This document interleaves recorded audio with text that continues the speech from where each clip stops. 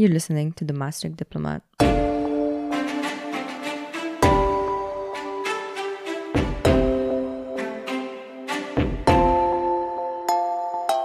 Hello everyone, I'm Hadrian, and welcome to the first episode of a series where we look at recent films and analyze them in their broader social-political context.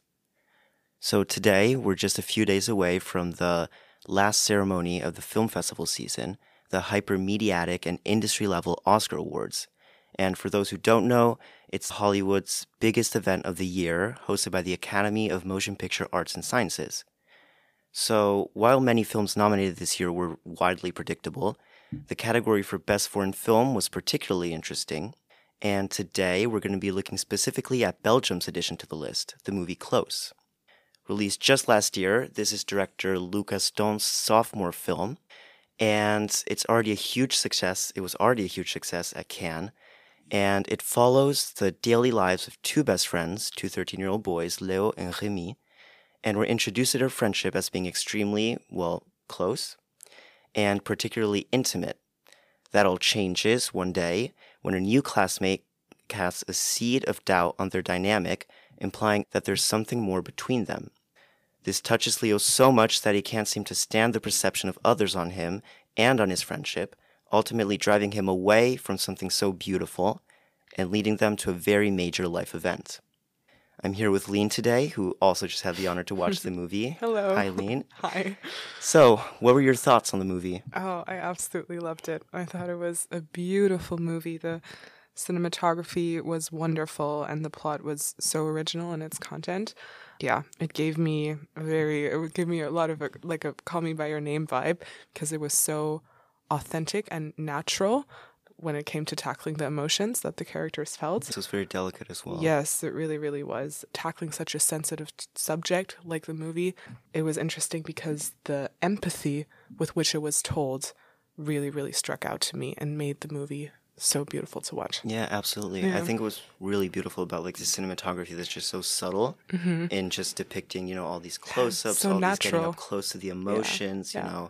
It's someone that wants to dive you into a film, this director, I feel. Yeah. It's like that. It's so sensual as well. You could feel the heat. You could taste the food that they were eating. Absolutely. You really understand the emotions. Yeah, which made it so Yeah, sensual. I mean, and that's why I also think that nature played a huge role in this film. I mean, in terms of just looking at the flowers, for those who don't know, these kids live in these fields and they spend their mornings helping their parents just gathering the flowers, gathering the plants and the crops and everything. And so it plays a lot with how in the beginning, with happiness, it's just very typical metaphor that all poets, everyone who writes, everyone who makes art use, and it's just playing with the seasons in terms of the season of love, the season of happiness, and they show this with these blooming flowers that these two kids run through. But then obviously, as we said in the synopsis, when things turn sour, we can say, Sour is a good flowers word. change completely and they're actually destroyed by machinery. Yeah. So I think that's an interesting parallel. Yeah, for sure. Yeah.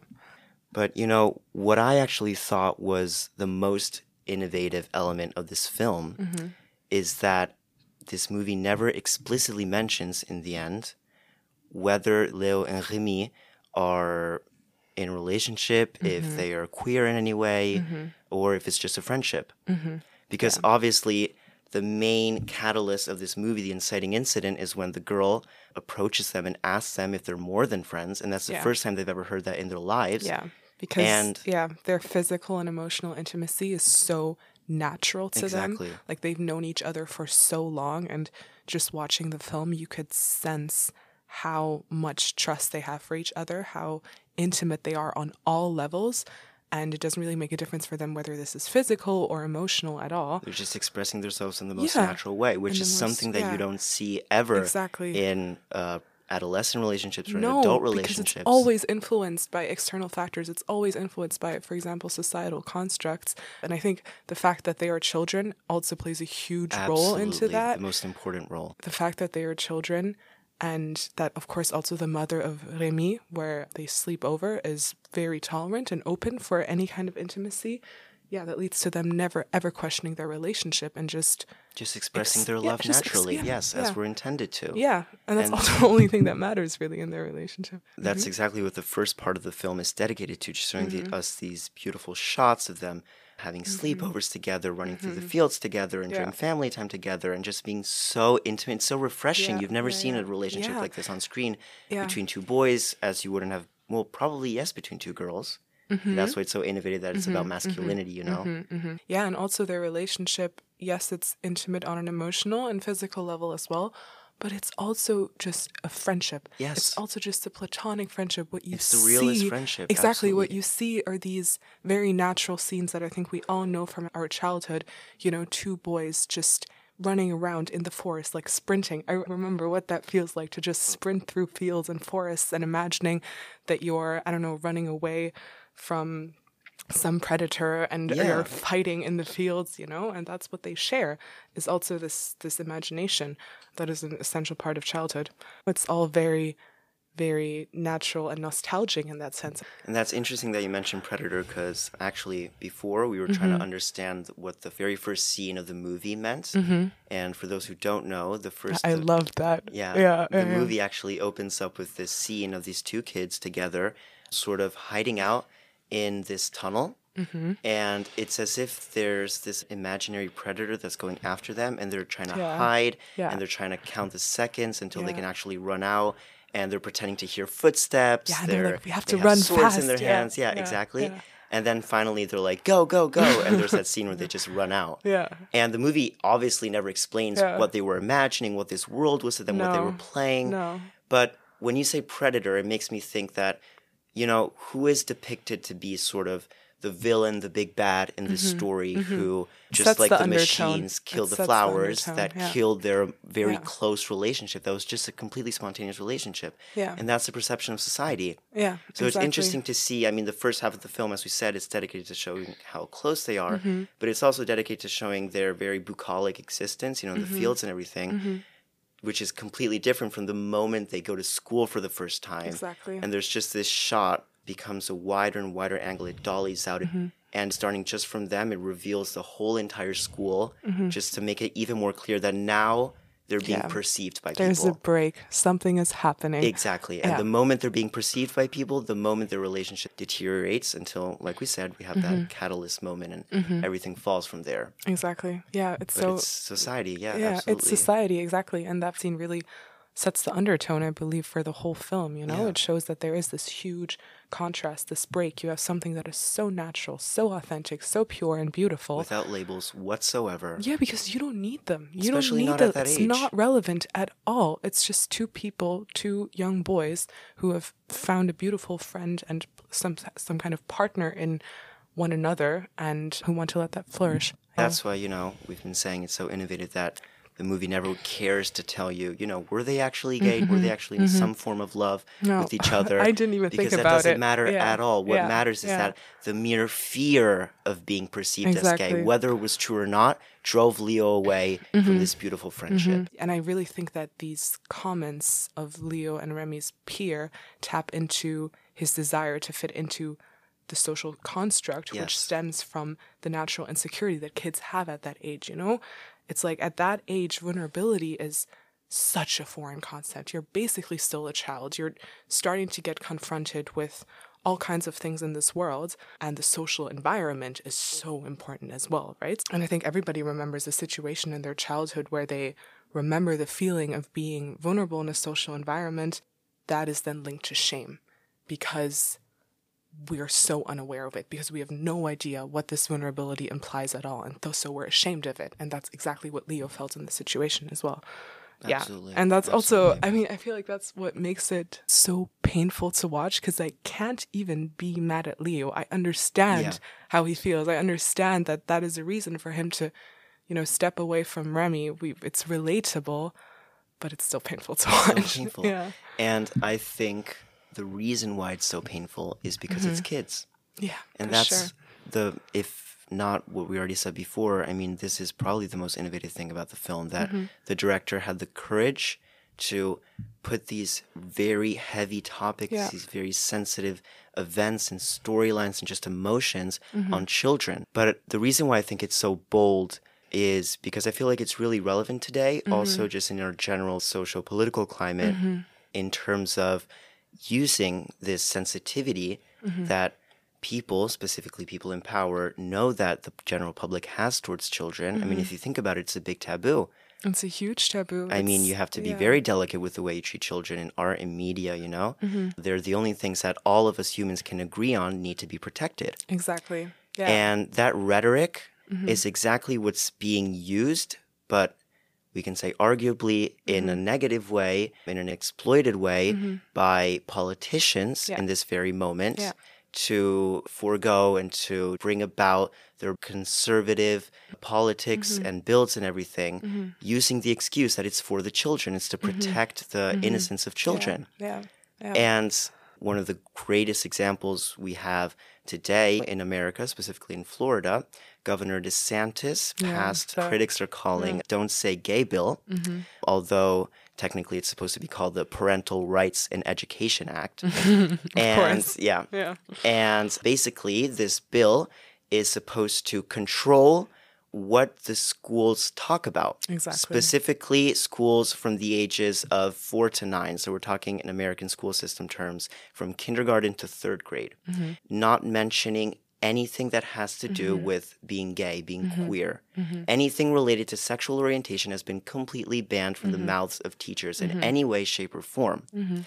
And what's also worse, arguably, is that this bill allows counselors, so people who are supposed to establish an intimate relationship with children in the sense of allowing them a safe space to express themselves when maybe they can't do that at home or anywhere else. These counselors are now legally allowed and probably pushed towards informing parents of children when they suspect that their child might have another sexual orientation other than being straight. And that's a huge violation, besides a violation of privacy, which I think maybe people don't think matters because they're children. And so what matters most is That's another topic of debate. Exactly. So maybe if a child finally feels the security to open up to a counselor, to someone external, because they know that if they say something like this at home, they might be subject to any form of violence or mistreatment, then this counselor breaking this patient confidentiality that's supposed to be a pillar of society is a huge violation, and it puts the child at risk. Because you don't know what situation they have at home. Yeah, and I actually think that's a great example of also taking that innocence away, right? Exactly, From the it's child. very hypocritical. It really, really links to the movie as well, because you know that natural development, whether this is regarding sexual orientation or general interests, is being violated or is being manipulated. You know, it's being distorted by some counselors that are trying to influence the thoughts and interests that the children may have. Yeah. And I mean, the most interesting thing to tackle about this bill is, I mean, like I said, it's supposed to be called the Parental Rights and Education Act. And the reason it's called that way is because the governor thinks that it's important to protect parents' expectations and what they want their children to learn or not to learn. And he feels that parents should have more of a say in what the children are taught in school. And he feels that if a parent doesn't feel comfortable for some reason that their child learns about gay things in school, then school shouldn't be permitted to talk about it. Just at all. Exactly. Because he says a parent should have a right to tell their kids about the existence of LGBTQ rights issues or whatever, just the existence of different sexual orientations on their own terms, and shouldn't have a school tell them when the school is literally supposed to be a child's introduction into the world. It's supposed to say everything. It's supposed to say these scientific facts, just like the fact that a person can be straight or anything else. And the problem here is that it treats anything regarding just being queer, LGBTQ related things, as a hush word. It treats it as something that's not supposed to be mentioned, that kids are supposed to be hidden from. And regardless if kids in Florida end up growing up in a homophobic household or end up knowing it or not knowing it, you're still going to grow up with that perception that that's something that's not supposed to be said in school, as if it were a curse word, as if it were some really bad taboo, like killing someone or something. And this development is very, very serious. It's very risky. And it's all done under the headline that the children's innocence must be preserved. That's their excuse. That's their excuse. It's absolutely. Because when it comes to the innocence of children, we as a society, as a global society, have so many different perceptions on all kinds of topics. Like, we've literally gone to world wars about questions of individualism or collectivism, but everybody agrees on protecting the children. And so you would think, oh my God, this is great. You know, we finally all agree on something. But when it comes to the question how this innocence is preserved, that's when the potential for such harmful constructs really emerge, right? Yeah, exactly. No, exactly. It's just using this against everyone in a sort of way. Yeah. I feel like another very interesting example of this sort of legislation is the recent drag bans that are going on. You know, a lot of states, the last one was Tennessee, are banning drag shows. And the reason they're doing this is, like we just said, to protect childhood innocence. Pushing forward this narrative that children need to be protected from things that they don't actually need to be protected from. And it's working, unfortunately. Yeah, it really is. I mean, the argument that I've commonly heard is protecting the children from indoctrination, and the belief that exposing them to the environments that you just talked about will lead to an indoctrination, which would be the problem. And it's interesting you talk about common topics such as sexual orientation. There are also a lot of other fields that, absolutely. There are a lot of other fields where this plays a huge role. So, for example, there's been an ongoing debate in the US between the Democrats and Republicans discussing to what extent books should depict certain sexual contents generally. And so, for example, I think this was passed a couple of days ago. Governor Ron DeSantis, who's a potential presidential candidate, and he wants to root out, that's the word he's using, not prevent, but root out certain books with graphic content from school districts because, and I quote him directly, quote, "It's a hoax in service of trying to pollute and sexualize our children." Exactly. End quote. It's just these subliminal, these subconscious messages that they're throwing at us. Exactly. And this is blatant censorship. Yeah. You know, like these are forms of art and media, and they shouldn't be censored in this way. And just taking this from a broader perspective, besides the United States right now, recently legislation in Hungary, which has also been shamed a lot by the EU for this, regarding the censorship on any books or any form of art, really, any books, movies, even songs, anything that, like we said before, mentions anything related to homosexuality and other related issues. Sexuality in general. Any as well. mention of that in a book, in a movie, in a song, can you imagine, is banned completely until the ages of 18. Yeah. And that's blatant censorship right there. It's something that, I mean, how many movies, how many shows don't even tackle directly homosexuality, but just have it there for whatever reason, and they can't be shown at all. I mean, you're blocking children from the world, from what actually exists, from mere completely scientific facts. Yeah, exactly. There's no ideological indoctrination. There's none of that. Yeah. It's just blocking the kids from what is really going on. And it's so contradicting because what is really done is harmful. Like, I remember just speaking from personal experience, which taps into the aspect of sexuality. Growing up in the Middle East, in Dubai, I remember we had some kind of biology class, and I was going to an international school. There was this British textbook, and some pages were thicker than others. And of course, there were some guys in my class who ripped the pages apart, and turns out they glued together the pages that depicted any form of any form of sexual organs, you know, for biological sex educational purposes. But that was forbidden there because it was supposed to protect the children, but it just led to all of these children being completely shielded from any confrontation with sexuality, which is such an inherent part of our life, you know? Absolutely. And it just leads to pure oblivion in a society. Yeah. The complete opposite. Yeah. Yeah, exactly. It just continues this pattern of growing children with a fear of shame and of hiding certain things, and it just hurts kids. Absolutely. Exactly. So I don't know about the Middle East in general. This is just the personal experience that I had in the United Arab Emirates in Dubai, but I think it's absolutely insane to prohibit mere images, like they were drawings of the human body, to preserve the innocence of the children when it just has educational purposes. And I think this is so crazy, especially considering the fact that in other classes, I was watching cartoons where, for example, Ibrahim, which is a story in Islam, was slaughtered, and that was somewhat acceptable. Violence was somewhat acceptable to watch. but not sexuality for educational purposes.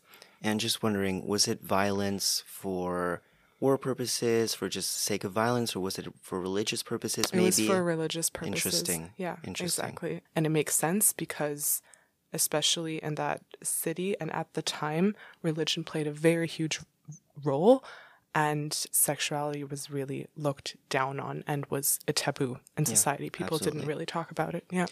And I feel like that's such an interesting parallel, this one, between accepting and maybe even promoting violence in a certain way, but then hiding and casting shame and doubt on just human sexuality in general and just sex. I didn't go through that in terms of any religious aspect on my side, but growing up between America and Italy, specifically with an Italian parent, while growing up in the suburbs of New Jersey. So we were constantly talking about how my mother would notice the complete difference in approaching topics regarding sex in America versus Europe. Because in America, for example, in health class, we wouldn't have had pages glued together or anything. Yeah. But at the same time, it was so shameful. It seemed as if it was shameful for the teacher to openly mention things about sex when it was time to talk about sex organs or reproduction or just anything regarding that sort of physical sphere. The teacher, any teachers, I've seen multiple of them, would sort of become shyer and sort of act as if it's something that's not supposed to be said out loud, as if it were in our own bodies, you know?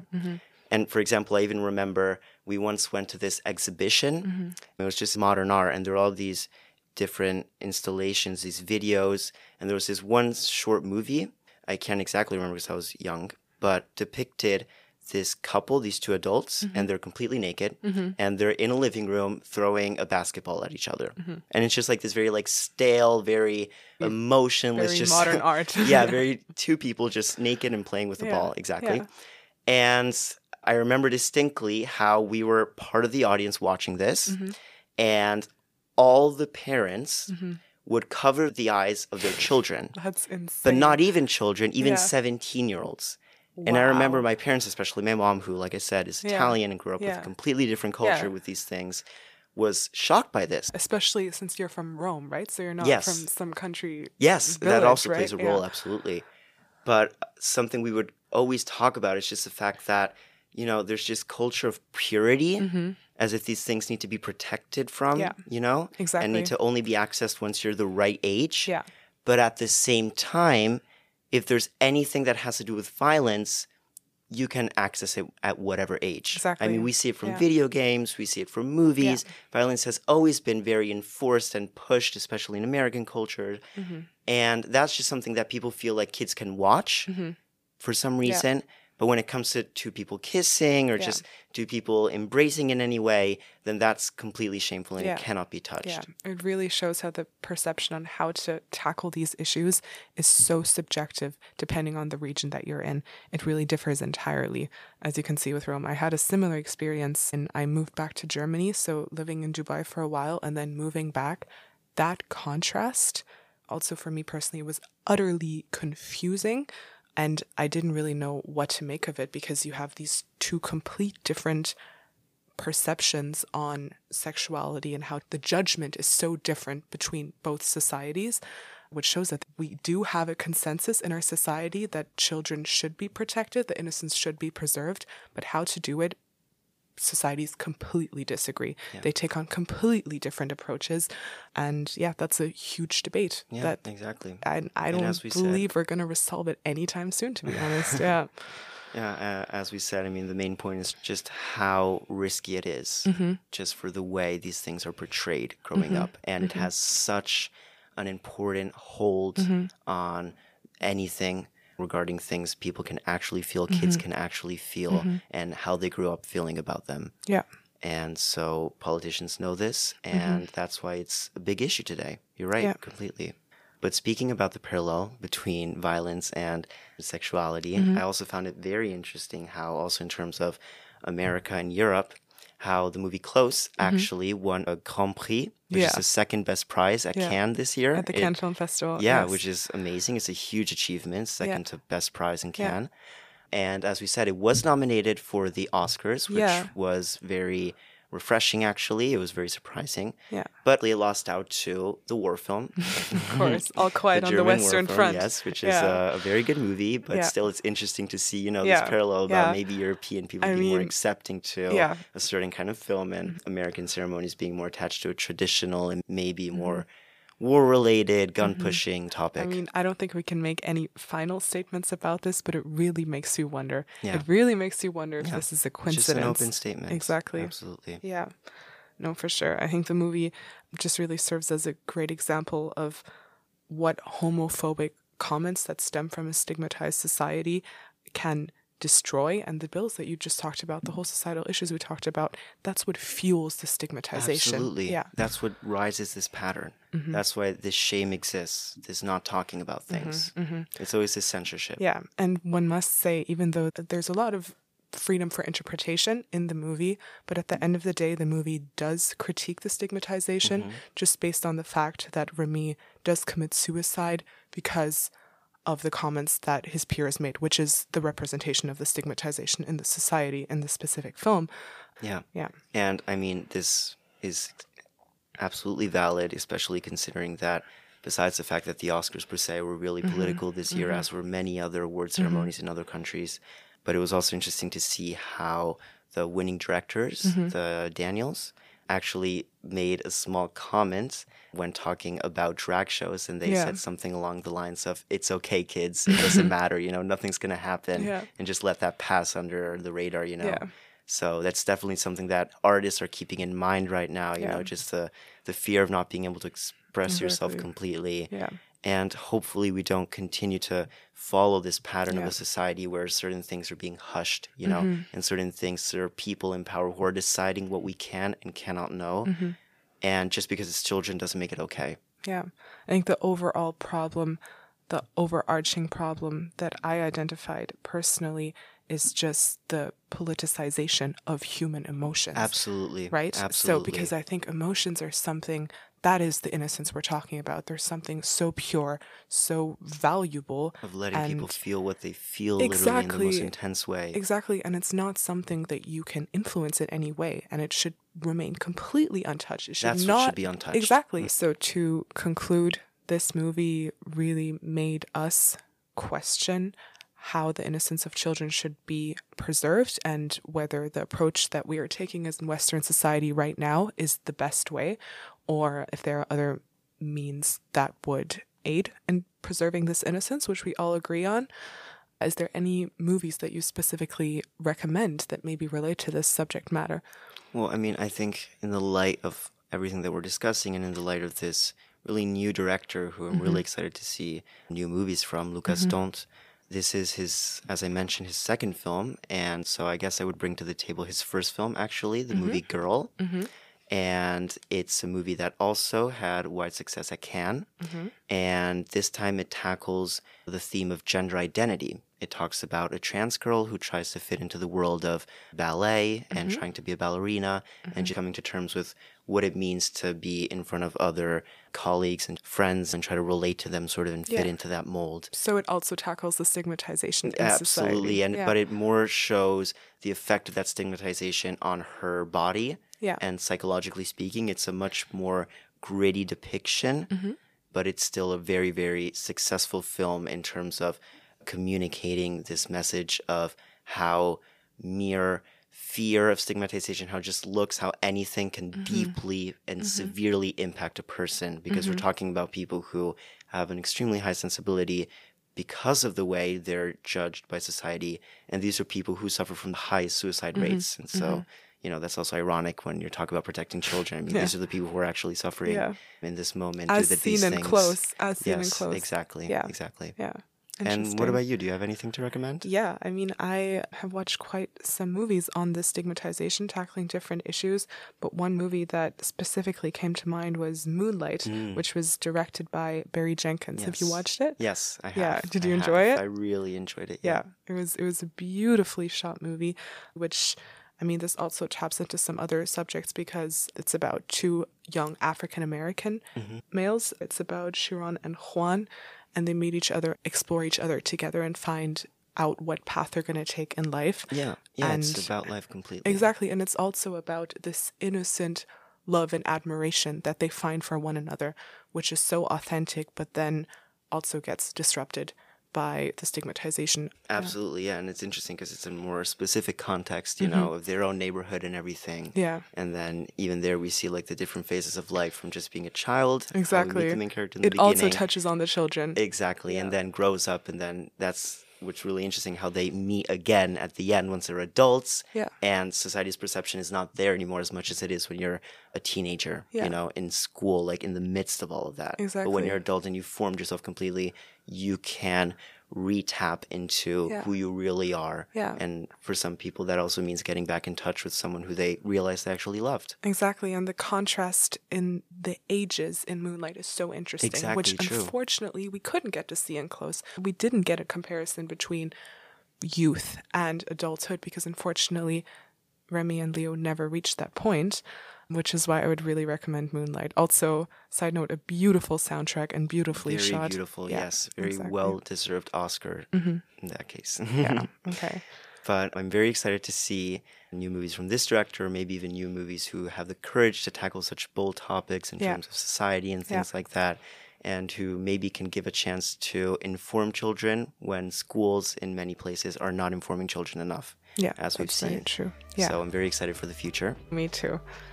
Well, thank you very much for listening. We very much enjoyed talking about this movie and dissecting the different subject matters that were intertwined in the storyline. Hadrian and I will record another podcast based on a movie. It's going to be based on Call Me By Your Name, and we're very much looking forward to it. Stay tuned. Thank you for listening. Bye. Bye. The music for this podcast episode is produced by Stone Ocean. This podcast episode has been written, recorded, and edited by Hadrian Diani and Lane Mahaini. Audio technician Sharar Abdullah.